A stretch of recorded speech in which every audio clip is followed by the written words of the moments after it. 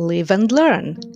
Welcome to Season 2 of our weekly conversations about living, learning, teaching, and intercultural communication. We discuss cultural awareness and diversity, education and mentality, and we never really know where our talk will bring us in each episode. So, we just follow our curiosity and invite you to join us.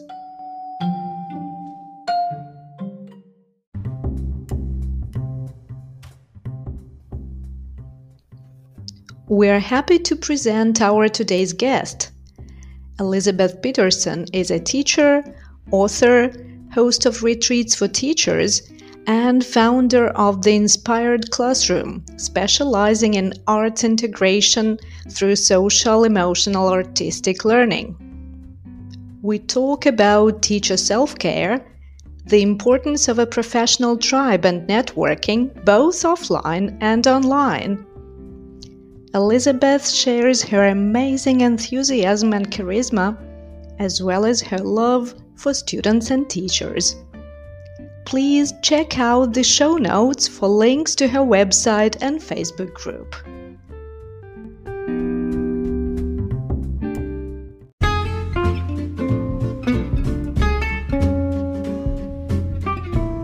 That's a really important part of becoming self-aware. I love teachers. I think we do amazing things, and I want you to make sure that you're treated that way. You just have to have that mind, that open mind to make it work, to be able to see those things. There is a big difference between resources and, kind of like that mindset thing. We teachers, we love what we do. We love our students. We want them to succeed. Elizabeth, hi.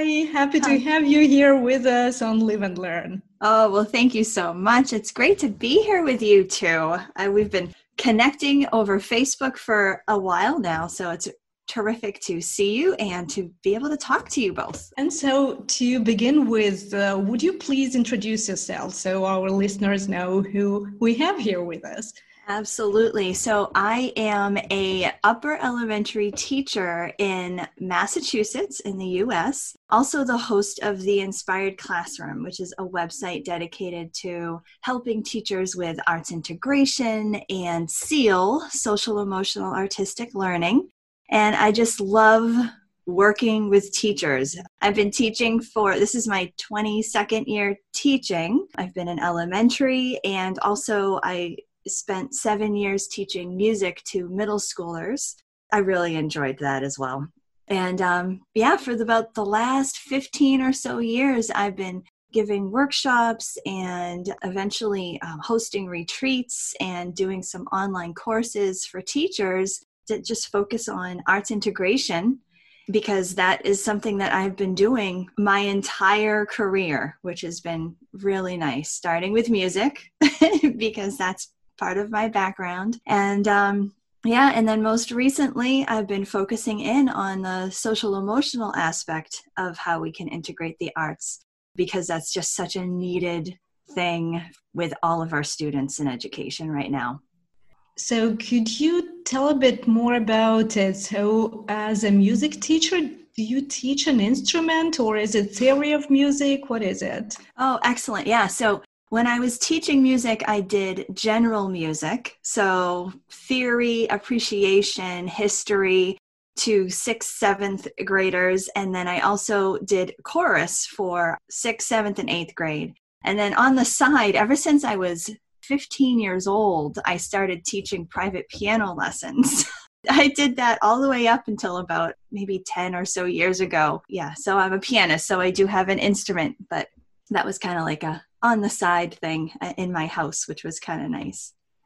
And so now still you aren't teaching piano, but you're trying to integrate music and art in general into secondary education. Yeah. Yes. So Yes, it started with music because that was what I was most comfortable with, and it just lent itself so nicely to writing and different projects and just getting the kids to be exposed to different music, even if I wasn't their music teacher, like when I was teaching just the general classroom. And then I expanded into the various art forms.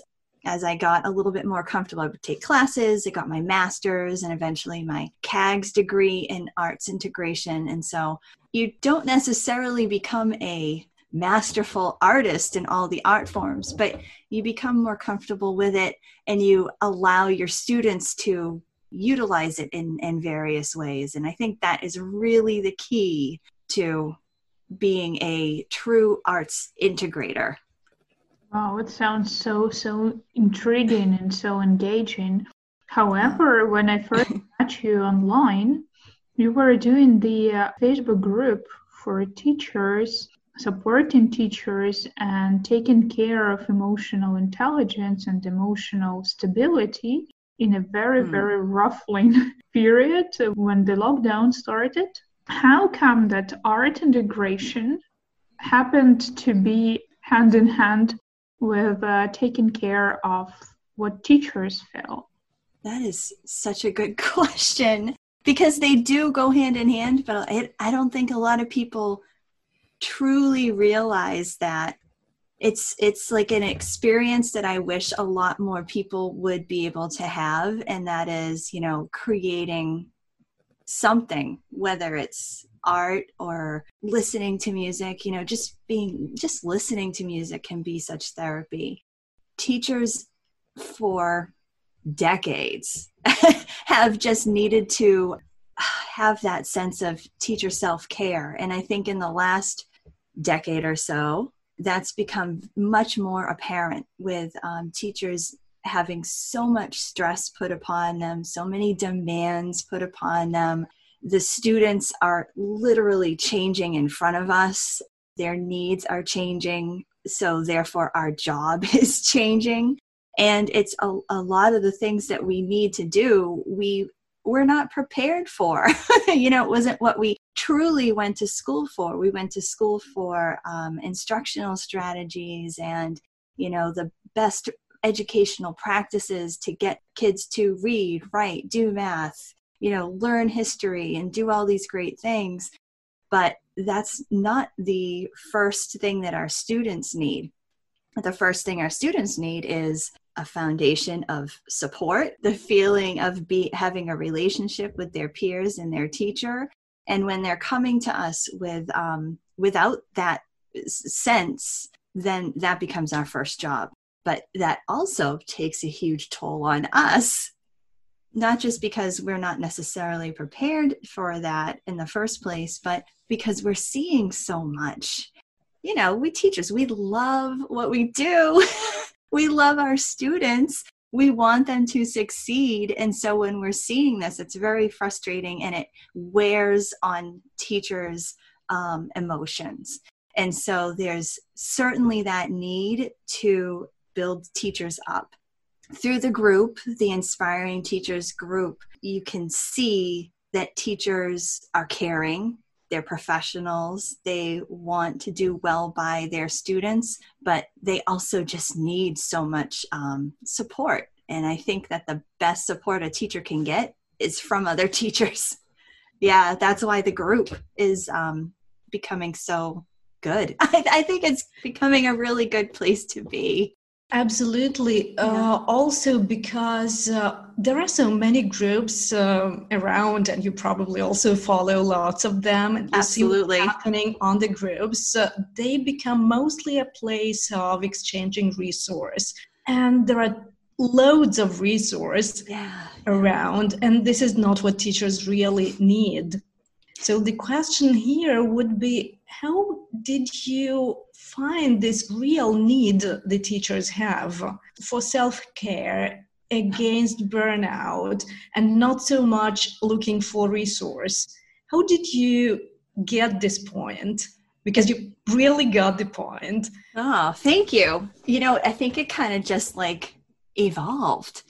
Part of it is, I know that's what I needed, and I actually I thrive from being with and talking to other teachers.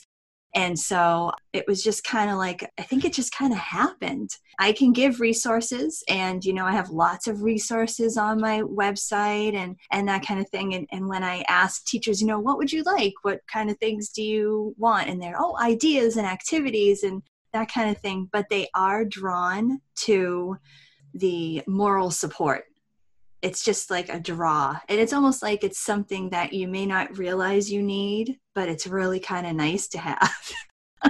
That was really my question. Yeah. Like how did you manage to feel this need? I think you probably answered, yeah. So like you were your ideal client, Yeah. so to say. You were your ideal group member. Yeah. And you followed your need, and so you could spot other teachers who also had the same need.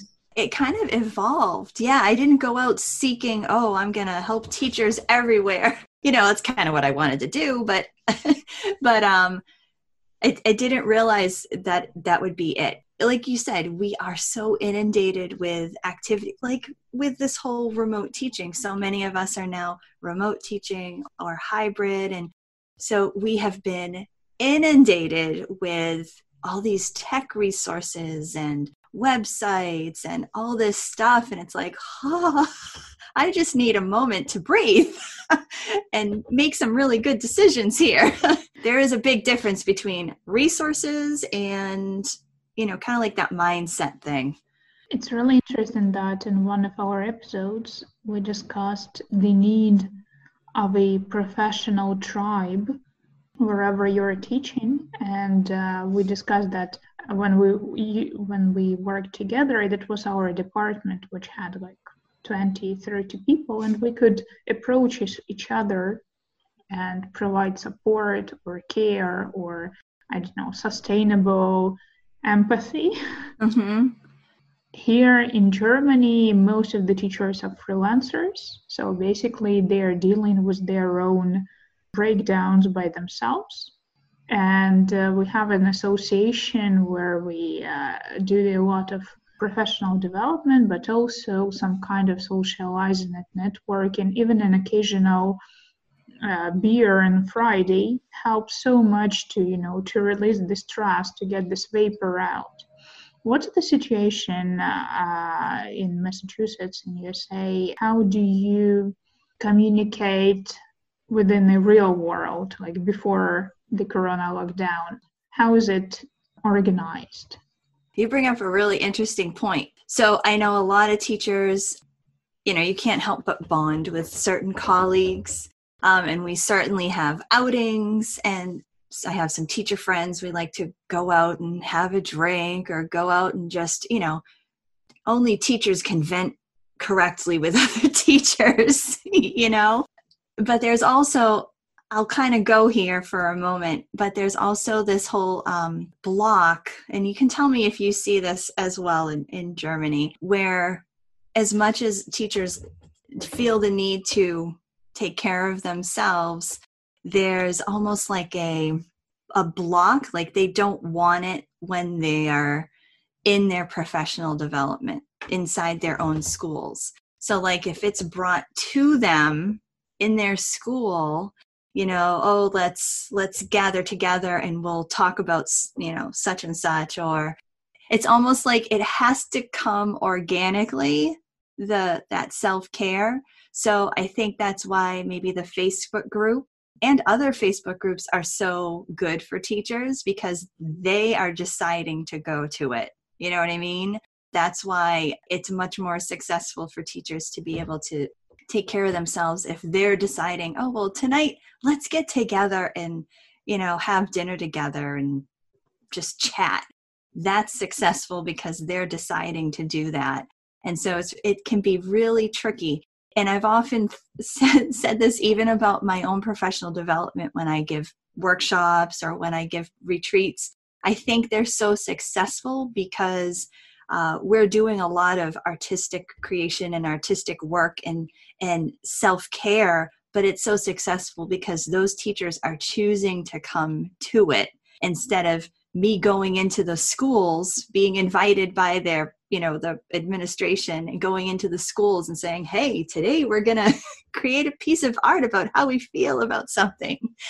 There's a real big difference about, almost inviting people to come to a place where they can feel safe and do that type of work for themselves. It's really interesting how responsibility is connected with taking decisions.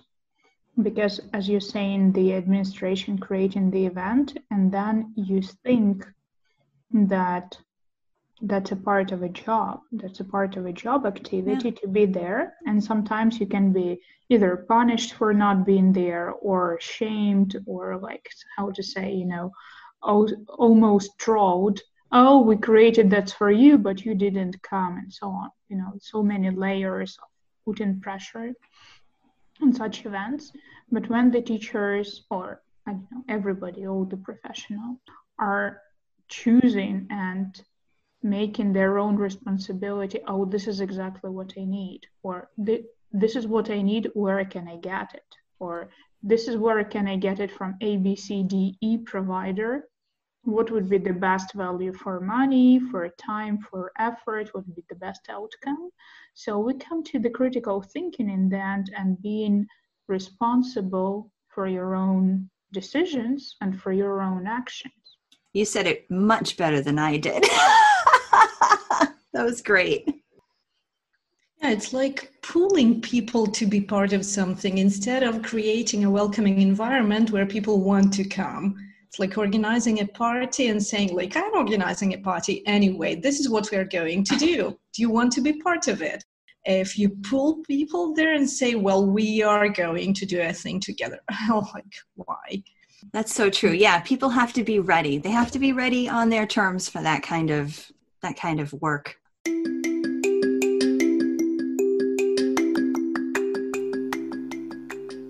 As a host of retreats for teachers, what exactly do you do? Oh, yes. So I've been doing retreats for 10 years now. And up until this year, they were all face-to-face. And so it was, they're just so much fun. So it was a chance for teachers to get together. We did it for a span of days. So I have a summer retreat that is focused on arts integration, and it's over the course of 3 days. Teachers get together. We have long workshops where it's hands-on. So it's not just getting ideas and saying, great, now we'll probably go try these in our classrooms.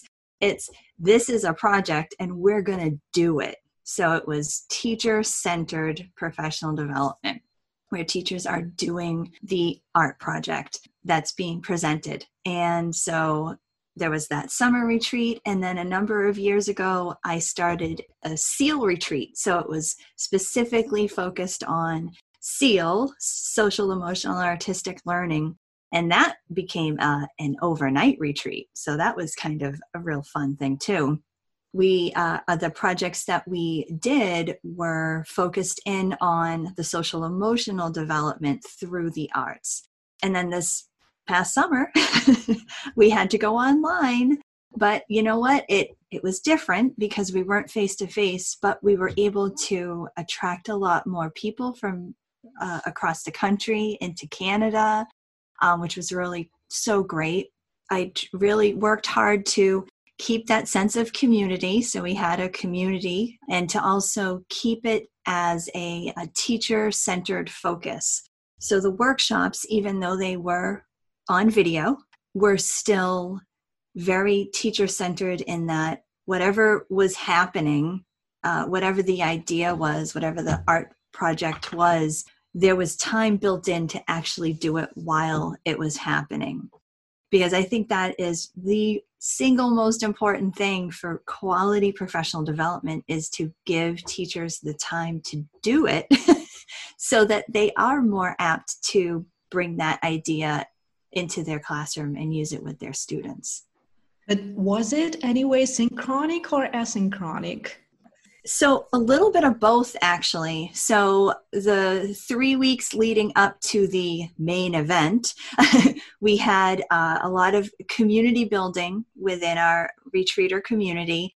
And I was able to post up some bonus materials, some workshops and stuff like that. And so people were able to interact and engage on their own time, but it was kind of, like a Facebook group, but it was so highly engaged. I was very, very happy with how engaged people were.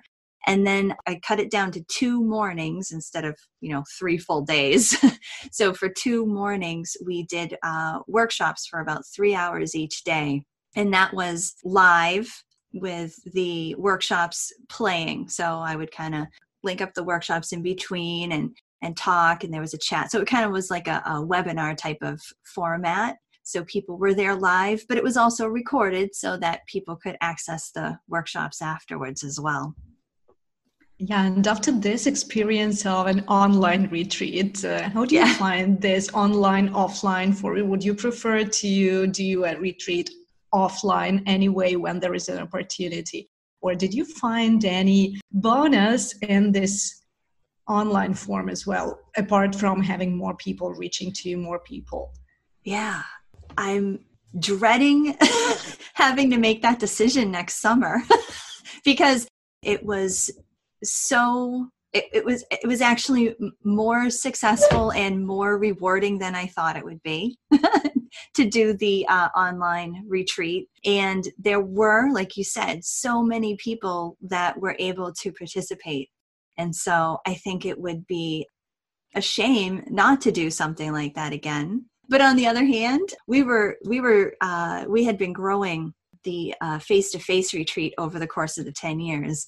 So I started in the library of my school the very first year, and then eventually moved out of a school because I didn't want to be in a school for this retreat.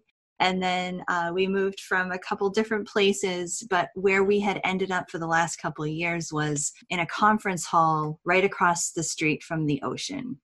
And so it provided just such a wonderful location. And in the afternoons of each day, we would have drumming circles, and we brought that over to the beach. And we attracted people to come and play and dance with us. It was so great. You can't replace that either. I have some big decisions coming up. So we'll see. And if any of my retreaters are listening, they're going to say, you have to do both. You have to do both. So we'll see. I just want to ask you one thing. What you're saying sounds like a summer camp for teens, no? Yeah. That is what I said in a Global Change Days when it finished and we had our feedback. And they said, guys, this is just like summer camp, but within one profession, more or less. But everybody gets attention. Everybody gets crazy. Everybody starts dancing, feeling the vibes, feeling the atmosphere, being in a safe environment, and still able to create their creativity, Yeah. And whenever you're bored in somewhere, right? So you're not sleeping at home or you're not being there, so you're totally involved. There is so much other opportunities for quality socializing. So tell us, have you had this experience when you were a kid? Is this something that you're missing? Oh, interesting. It's funny. I didn't go to a ton of camps when I was a kid because my mom was a teacher. And so I had the luxury of not having to go to a camp. And I, as an only child, I took care of myself very well. So I would occupy my time with all kinds of things, taping music off the radio, making playlists, doing all kinds of stuff, and then playing with my friends or what have you. That's interesting. I think, but here's one thing that I always did as a kid growing up. I had massive sleepovers, a lot. And I love a good sleepover. So when I was looking into doing something in the wintertime, which is where the SEAL retreat fit in really nicely, and I had the chance to find a place that would take us as an overnight, I thought, well, this is the ultimate sleepover for teachers. And it truly was. It truly is. We create, we do so many fun things. We get to know each other, and some people stay up till 1, 2 in the morning. We just chat. We're doing midnight workshops. It's really, really just a great time. So yeah, I guess in the long run, it is kind of recreating some of those fun sleepover memories. I think this is the ultimate thing what we're missing and what we really want to get to when we're getting older, not to miss all this fun of having the childhood or teenage or something. Yeah.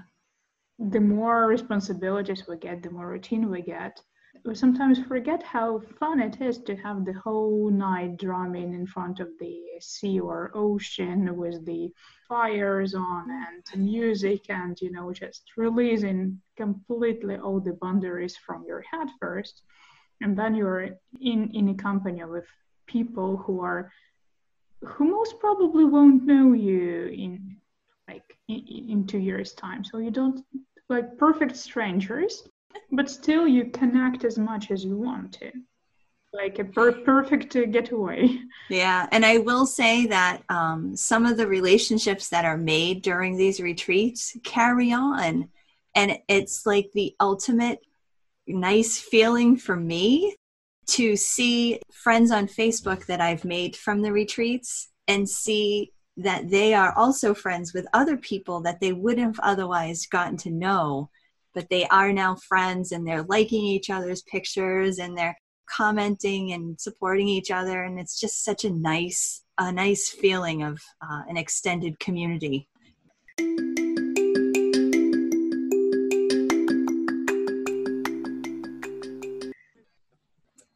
Welcome back, everyone. We are continuing our podcast with Elizabeth Peterson, who is the not only inventor of the Inspired Classroom, but also the inventor of the seal.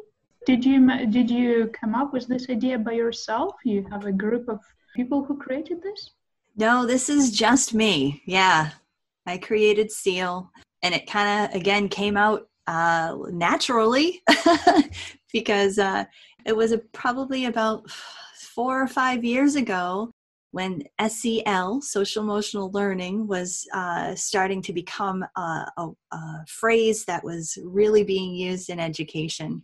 And I'll never forget in August when all the teachers were gathered in the auditorium of my school district, the administrator or the presenter at the time was talking about how we were going to start incorporating social emotional learning into everything that we did. And she stood up there and she was telling us about what each of the social emotional competencies were. And she started talking about self-awareness and then self-management and social awareness and responsible decision-making and relationship skills. And with everything that she said, all I could think of as I was sitting there is, well, you can do that with the arts. You want relationship skills? Have a drumming circle. You want to be more self-aware? Well, create some art and then reflect upon it. And you want to, be socially aware? Well, then talk to each other about your artwork, or go out and explore different artists and find out what they're doing and why they're doing it, and see other cultures and, all this stuff. And I was just like, my mind was going, oh, this is crazy. There's so much we can do with this. And so that school year, I just started incorporating arts integration in different ways that was really focusing in on some of those social emotional skills. And the responses that I was getting from my then 4th graders was incredible. And they were working together differently, and they were discovering things about themselves through the art that they were doing and creating and appreciating. And it was just such a natural combination. So I started thinking, okay, I think we've got something here. I think we really need to develop this into something. And so I started playing around with the whole social emotional learning and inserting the arts. And that's where SEAL came, and played around with the logo a little bit and just kind of had fun with that. And it was my own creation and my own chance to do some creation in my own way, which was kind of fun. And just kind of kept on moving along with that. Introduced the idea to some of my teacher friends, made that winter retreat that focused in on this, and the response from teachers was just so good, because when you get it, and it works, and so you want to do it. If I get it right, you started integrating this into your classroom, yeah? Yes. And you shared it with other teachers, which was kind of creating a community around it. And then it went on and it got back to you as appreciation of other colleagues who said, yeah, it works. And then it led you to having a retreat around this topic as well. Yeah, is that the circle more or less? Yes. And then it just kept on branching. So I started writing about it and making the connections and putting it on the website, kind of testing it out a little bit. And again, the response was just so good that I was like, okay, well, we're just going to keep on going. And then do you still, do you continue working with kids integrating this technique of yours? Yes. Currently, I'm teaching 3rd grade. Yeah. So for the last 5 or so years, I've been doing a lot of the SEAL strategies and lessons with my students throughout the year. And, every year you get a new group of students with various needs. Some change, some are the same. And what I love about SEAL is that the ideas are so flexible, because the whole idea of SEAL really focuses in on the teacher first, because the teacher is going to be the best person to help students' social emotional learning. And so when I started to really frame SEAL out and make it into something that teachers could systematically learn about and start implementing into their teaching, I wanted to make sure that it wasn't going to be another program, and it wasn't going to be something that you lay on top of everything else that you're doing, because no teacher needs that. So instead, it really does just kind of tweak and transform what you're already doing. And it's so flexible that it works for teachers regardless if they're in elementary or high school. I've had high school teachers go through the SEAL teacher training. I've had art teachers and music teachers. It's just, regardless, it works because you are just embedding different SEAL strategies. You're working on your own mindset, and you're making things work for whatever your schedule is too. So again, it's not a program, because I've done social emotional programs before, right? Where you go lesson by lesson and you make sure you talk about, and it's great information, but it's more or less good information for me so that I can understand more about social emotional development. But then having it become an artistic experience for my students is really what's going to make a difference for them. So you can get to it from theinspiredclassroom.com. But I also have a website specifically for SEAL. It's teachseal.com. And so on that website, there are a number of free resources you can download. Also, I just finished a free workshop in the 3 secrets to integrating the arts with social emotional learning. And it kind of just takes you through some of the basics and gives some ideas, specifically right now online, and how you can do it, whether you're face-to-face or remotely teaching.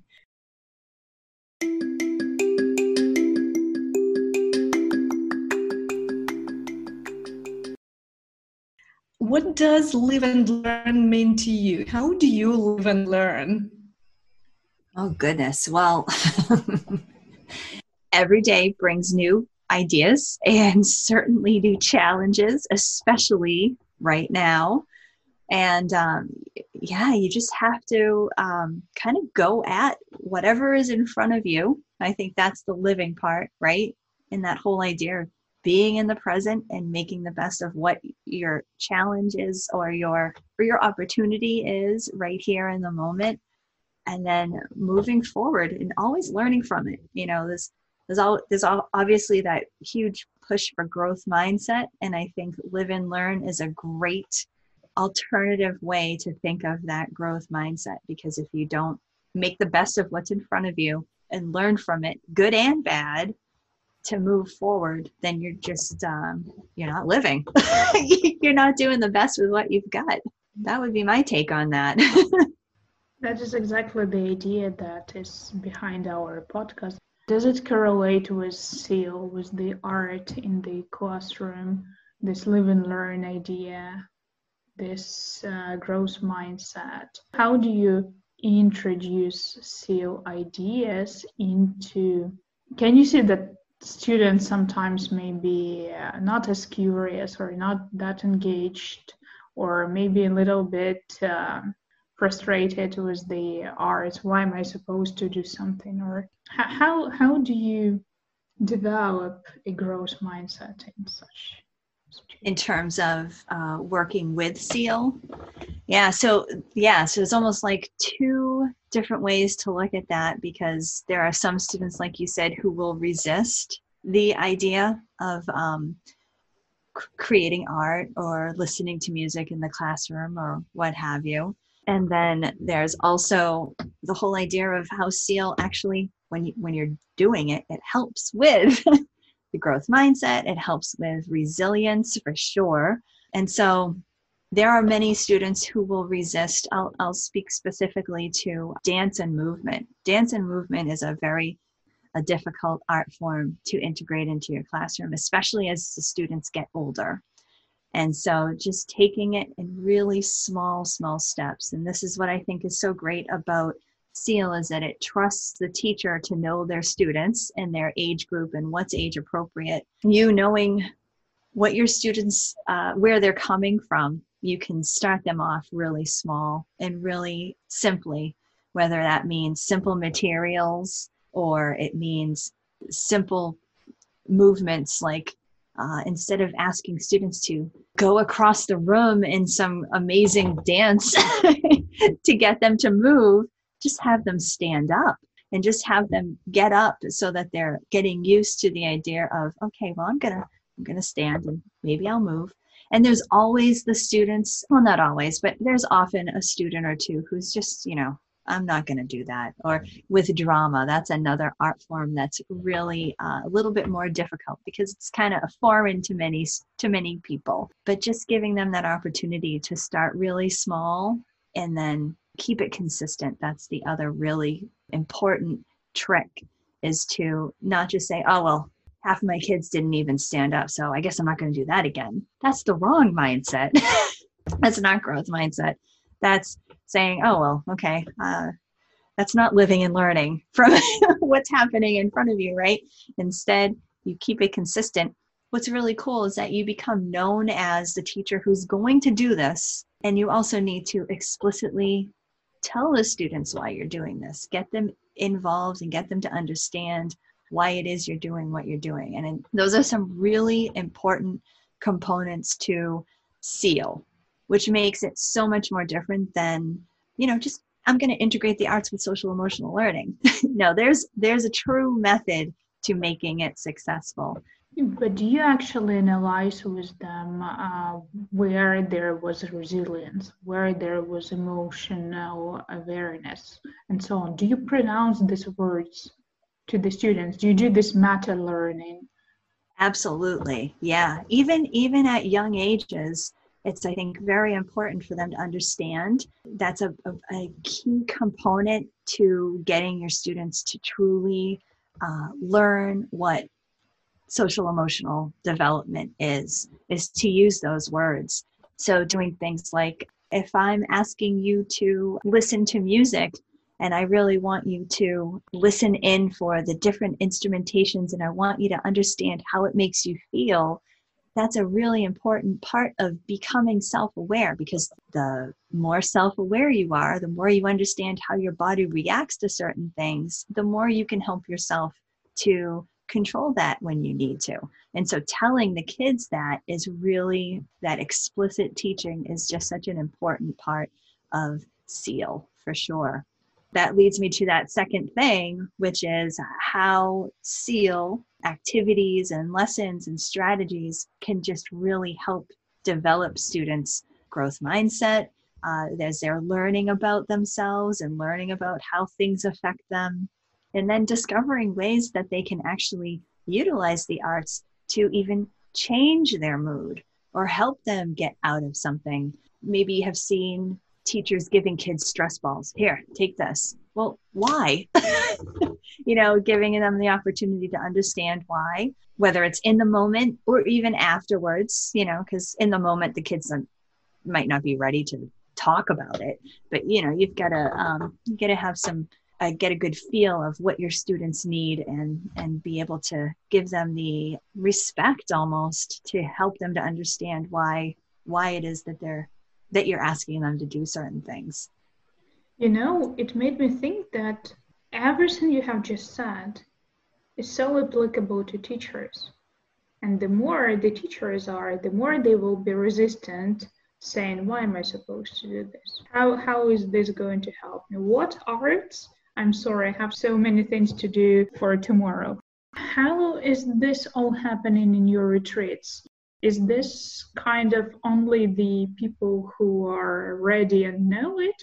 Or what happens when the adults and grown-up professionals come, and what's the experience there?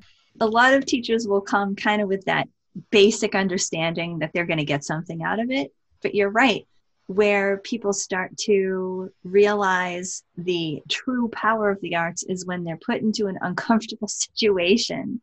For example, if I have visual art teachers coming to a retreat, and when we do a visual art project, I mean, they shine, they're doing amazing things. But then if we move into a music activity, it's like, ooh, they're maybe a little bit more uncomfortable, but bringing them through that process and explaining what's happening. And on top of that, also explaining how you can use this with your students. Teachers are very smart. They're very, they're like constantly thinking, oh, how can I use this with my kids? How can I use this with my kids? So you could have a pre-K teacher and a 12th grade English teacher both doing the same experience, but they're applying it to their own kids. And that's what I think is so fantastic about arts integration, is that it just naturally differentiates itself to everything and everyone. You just have to have that mind, that open mind to make it work, to be able to see those things. Yeah, and what you're saying brings us back to one of your quotes. Correct me if I don't get it right, but it was like you have to get inspired in order to be inspiring, as a teacher. Yes. What do you mean by saying that, and how does it work? How do you see it work? Yeah, so I took that became the motto of the entire entity.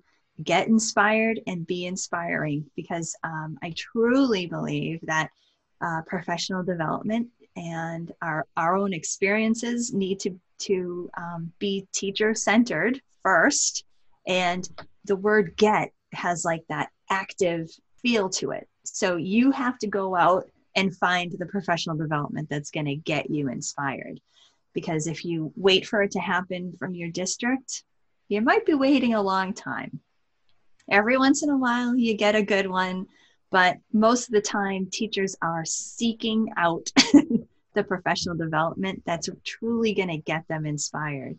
And once you've done that, it just lights a fire in your belly that you want to share that with your students or your other colleagues, and you want to be inspiring to them. It's kind of like a little bit of a cycle, if you will, where you go out, you get yourself inspired, and then you can go off and be inspiring to the others.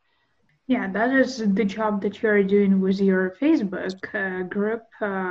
Do you have any kind of a specific strategy how to do it? Where did you learn to inspire teachers? And what do you feel out of it? I don't know if there's a real strategy to it, except when I started developing the workshops and then the retreats, I just wanted teachers to feel like professionals. I wanted them to have the experiences. It was just that genuine, I want you to enjoy yourself while you're here learning. And then there was the little things like, I don't want you to think about lunch. I'm going to give you lunch. I'm going to give you coffee when you come in. I'm going to give you comfy chairs. I want you to be treated like the professional that you are. And so I think that is rare in education. And so that I guess is part of the strategy, but it really came out of that genuine, I love teachers. I think we do amazing things, and I want you to make sure that you're treated that way. Yeah, being treated that way also with the basic belief that you're working and communicating with professionals. Yeah, everyone who is in this job has already studied, has already started their careers, has already done something, and is continuing to do so. One important thing that people really lack is this perception of them as of equal, absolutely valid professionals. That's so and true. This is something people so rarely have at schools, at universities, and at any level of this educational ladder. Like everywhere is the same, overseas is the same. And it's so amazing to feel that and to know that basically we're all humans. We all need the same things. We all need to be appreciated. We all need to be valued for what we do, for what we bring into the classroom. And so rarely do we have this feedback also from colleagues who would say, "You're welcome here. I'm here for you. I'm here with you." So, so valuable.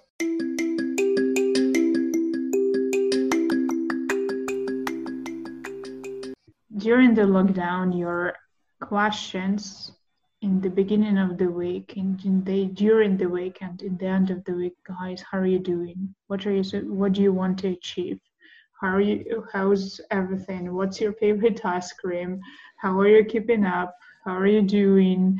What actually did you manage to achieve? What are you proud of? They somehow supported me so much within my way, because this is a transformation period. We are transforming all our classes. We're transforming our friendships, our supporting, or our communication with the world. And somehow you chose such a fantastic tone and register, not to be invasive, not to be curating. I felt that you're so genuine in asking. And what I was most impressed is how many people actually respond and listen to each other and start commenting one on another. Could you share, how did you choose this tone? How did you choose what to ask, how to approach? Did you expect such a, in my understanding, big response? Well, first of all, thank you, Yulia. That's a very sweet compliment. I'm happy that was very helpful for you. It's interesting. I don't know. I don't know really. When the group really started picking up was back in March, when I found myself with a little extra time. So I could put a little extra time into the group, and I just started creating posts for the week, and I would schedule them out for the week, and I would just say, okay, well, let's just ask questions and see if people will answer them. And you're right. I was actually very surprised at how many people were answering them. And I think it kind of started more or less with that Monday, what do you want to do this week? And then the Friday check-in, how did your week go? And what I noticed was that a lot of the same people would go in and write down and type in, what are they looking forward to? And then they would legit go back and see what they wrote and check in on themselves on Friday. I had been doing that with myself in writing for not a huge amount of time, but for maybe a few weeks ahead of that.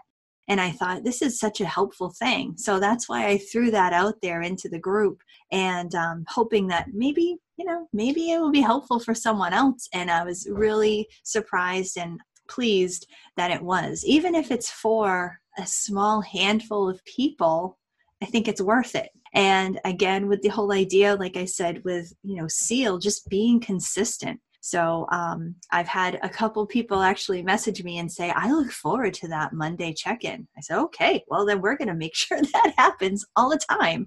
I just thought we'd have some fun and just kind of get to know each other. It's fun. It just kind of gets people talking. And I think that it gets people to end up starting to know each other a little bit, even online. And so it's just a testament to, you can build relationships online. And I hope that teachers start to truly understand that there is a way for us to make that happen, even if we are teaching online. And again, if you're experiencing it, the Inspiring Teachers group or whatever it might be, then you can, it's that same concept of, get inspired. Do you see that people are connecting online? People that have never met face to face? And it is possible to do that with your own students as well.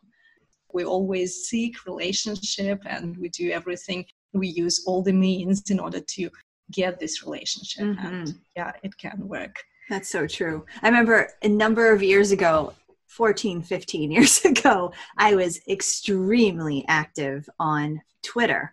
And I made a lot of Twitter friends that I actually not necessarily keep in contact with, but I mean, a few weeks ago, I just tweeted a couple of them, and it was like a quick reunion.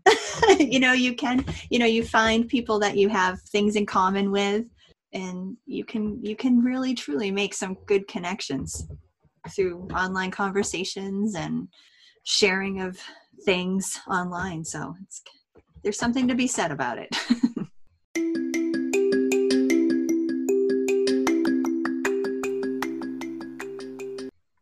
Elizabeth, what do you believe our listeners need to know more about your activity, about your life motto, whatever you believe is worth knowing?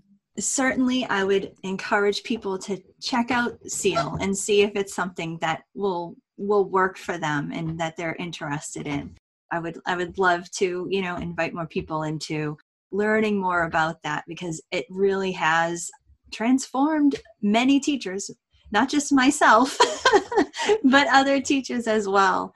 And I think that kind of brings to the whole idea of that teachers kind of really need to maybe work at it a little bit, but to find their own people, to find their tribe. That seems to be like a thing nowadays, right? But it is true, as cliche as that may sound. You do need to kind of search out and find your people. And sometimes that's going to be in your school. And if it is, that's awesome, because then you have more opportunities to hang out and do things together. But this online world truly does open up the entire world to you, and you can go out and you can find the people who share your interests, share your priorities and your ideals, and just kind of be like a little safe haven to collaborate with, or to find some support or encouragement or a laugh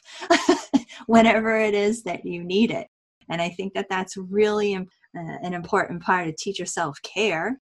Another piece of that is to almost start backing away from things that are not helping you. So if that's negative people or negative colleagues, or negative Facebook groups, whatever it might be, you have the control to shut those off and to walk away and to put your focus in on the things that are going to actually be a positive influence for you.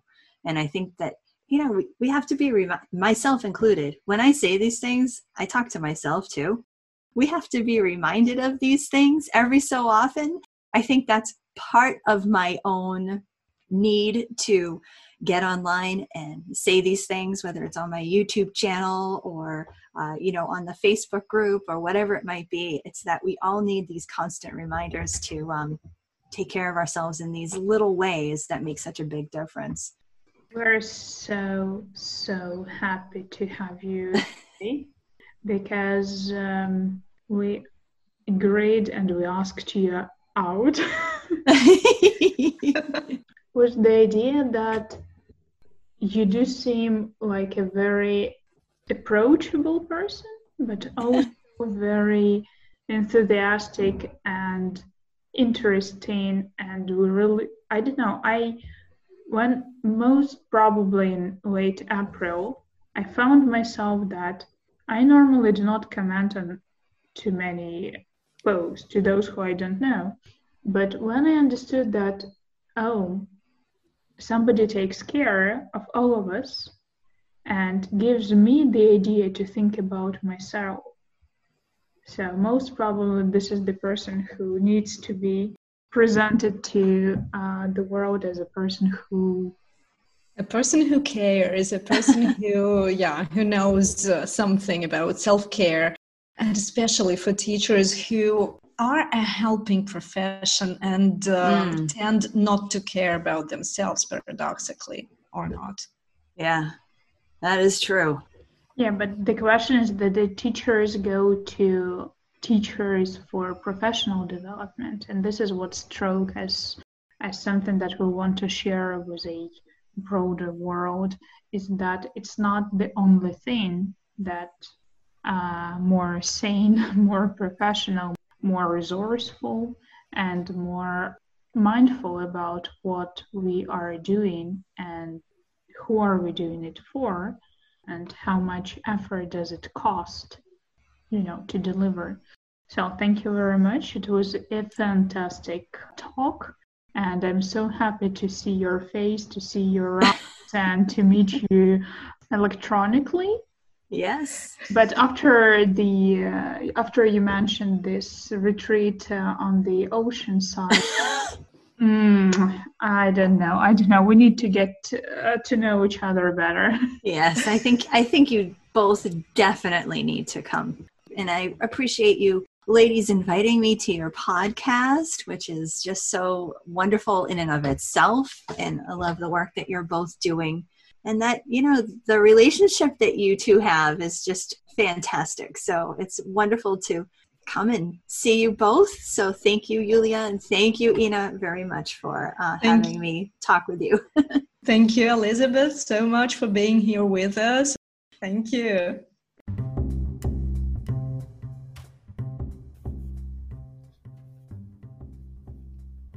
Curious about what we discussed next?